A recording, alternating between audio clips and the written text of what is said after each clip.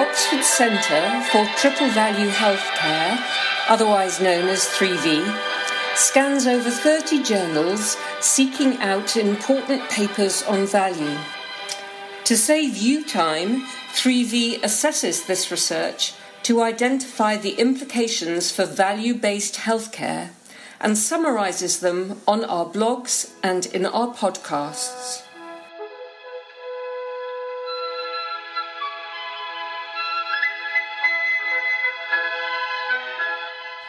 Hello, I'm Joe McManus. I'm a GP in Oxford and I'm doing this week's paper of the week for Oxford Centre for Triple Value Healthcare. Today's paper is looking at waste in the US health system. Very interesting subject and actually one that is very applicable to our own health systems in Europe.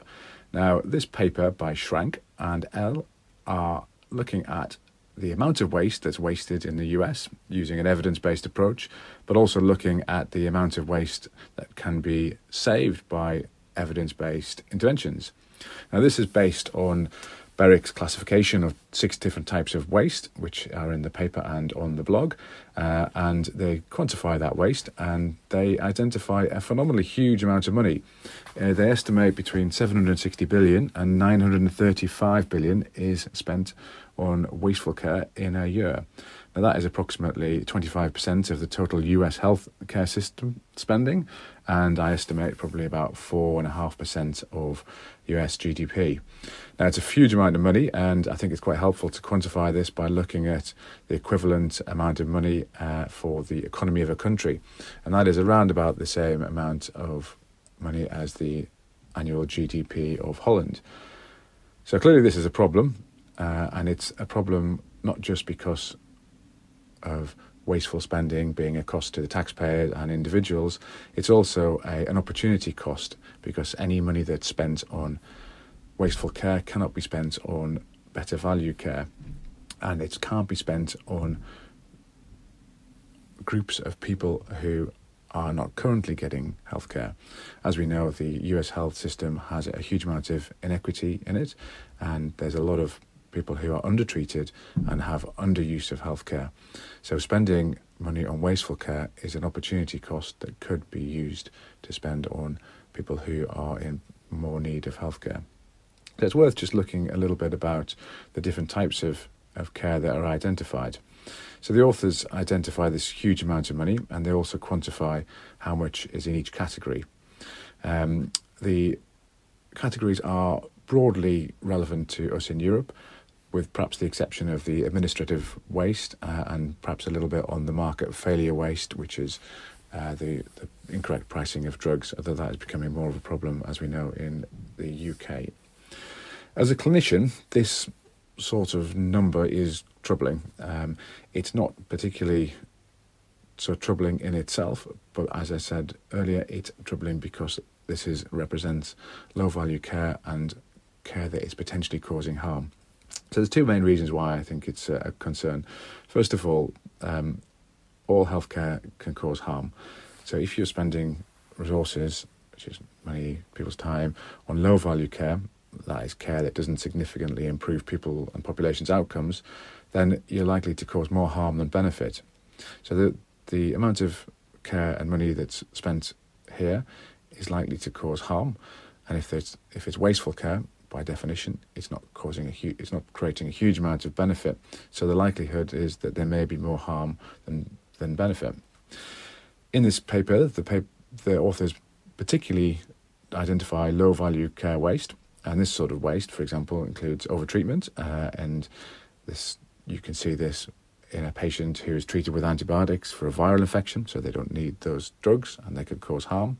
But it also includes a situation where a person dies in an emergency department rather than as planned at home for end-of-life care, which is not only a poor outcome for the patient, it's also a use of healthcare and resources that was not necessary. The second sort of waste that they identify includes clinical waste that can cause harm.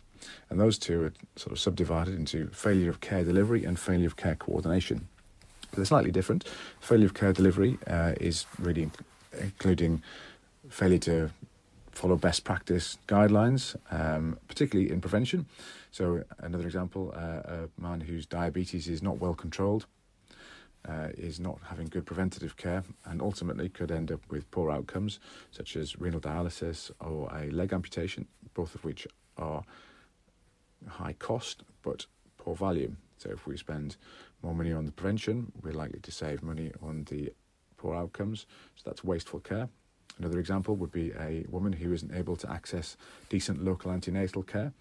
So therefore, she doesn't have certain things spotted. And when it comes to her perinatal period, she has a poor outcome, which is bad for her and her baby, but also it's likely to cost more money than having the good antenatal care in the first place. So this is a failure of care delivery. The second subcategory really is failure of care coordination. And this is about a failure to link together services and communicate and coordinate between multiple different services. You'll see this often in complex care for older people. An example would be somebody who was discharged from hospital following a simple illness, probably an older person, but likely somebody with more complicated care, requiring multiple different organisations who don't communicate properly together. Then the patient ends up being readmitted to hospital, which is expensive, and the second admission is likely to be more expensive, and they may well have a poor outcome, such as long-term institutional care or potentially a catastrophic loss of independence, both of which will end up costing a lot more money. So this is wasteful care. So this is not only wasteful care, it's low-value care, as the resources of the health system are not really spent on delivering good outcomes, they're spent on delivering suboptimal outcomes.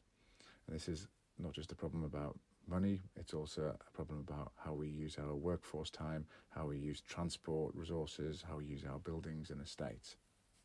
The second reason I think this amount of waste existing is troubling is it represents a huge lost opportunity to use our resources on better value care. The authors in this paper and the editorials also talk about this to a certain extent. They say that examples of health overspending, which is essentially what this is money that cannot be used on other public programmes, and the examples they use are better roads or better schools. Interestingly, they don't really talk about how that resource could be better invested within the health system itself. And that may be because in the US they aren't operating a universal health system. There are multiple different sources of funding. If you saved money in one pot, is it likely that that will be reinvested in another pot? Perhaps not. But the advantages that we have in universal health systems in the UK and the EU countries and others are that if you do save money in one area of health spend by providing better value, then you can reinvest that in patients and groups who are currently underserved. And this is really the crux of the argument, that if you are able to save money on wasteful care, then you can reinvest that in people and populations who are currently suffering from inequity in health spend. So this really is a big opportunity cost. Any resources that are spent on waste and low value care represents resources that cannot be used on other patients. There's a report from 2014 by the Academy of Medical Royal Colleges, and I quote this in the blog, and it puts it very nicely. And it talks about how the duty of clinicians is to identify waste, reduce it, but also use that resource to be able to invest in other patients. The editorials are interesting. Parekh talks about Fermi's paradox, who is a physicist in 1950, talking about the reason why there aren't any aliens. Not quite, but he wonders if there are so many different planets out there that are habitable, then why can we not see any extraterrestrial life? So he's using that as a way of saying, well, if there's so much waste, why can we not see it? And in his paper, they do actually identify it.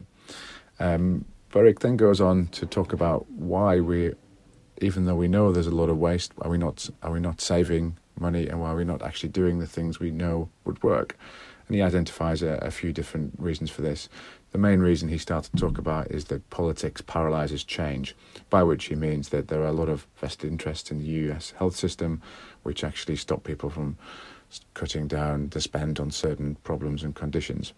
I think we do see that to a certain extent in the UK as well, although it's probably a slightly different type of politics. I think another potential reason for waste not being removed, which is not really talked about, is a disincentive for providers and clinicians to reduce low-value care and cost. And I think this is often because clinicians don't see the ability to be able to reinvest that into different groups of patients. So, for example, if a group of clinicians saves money from one part of the health system by reducing the amount of unnecessary operations, are they likely to be able to then invest that in preventative care? Or perhaps more likely, will that money then be cut off and put into a different part of the system? The problem with that is it disincentivises local groups of clinicians and managers to save money by reducing waste, because they're not able to then invest that into areas which they think are going to deliver better outcomes. So really the argument is that if we want to do this properly, we can identify waste, we can find out what can be done about that waste, but also we need to then take the next step, which is to give people the power and ability and autonomy to be able to reinvest that waste in areas that they think will deliver better value care.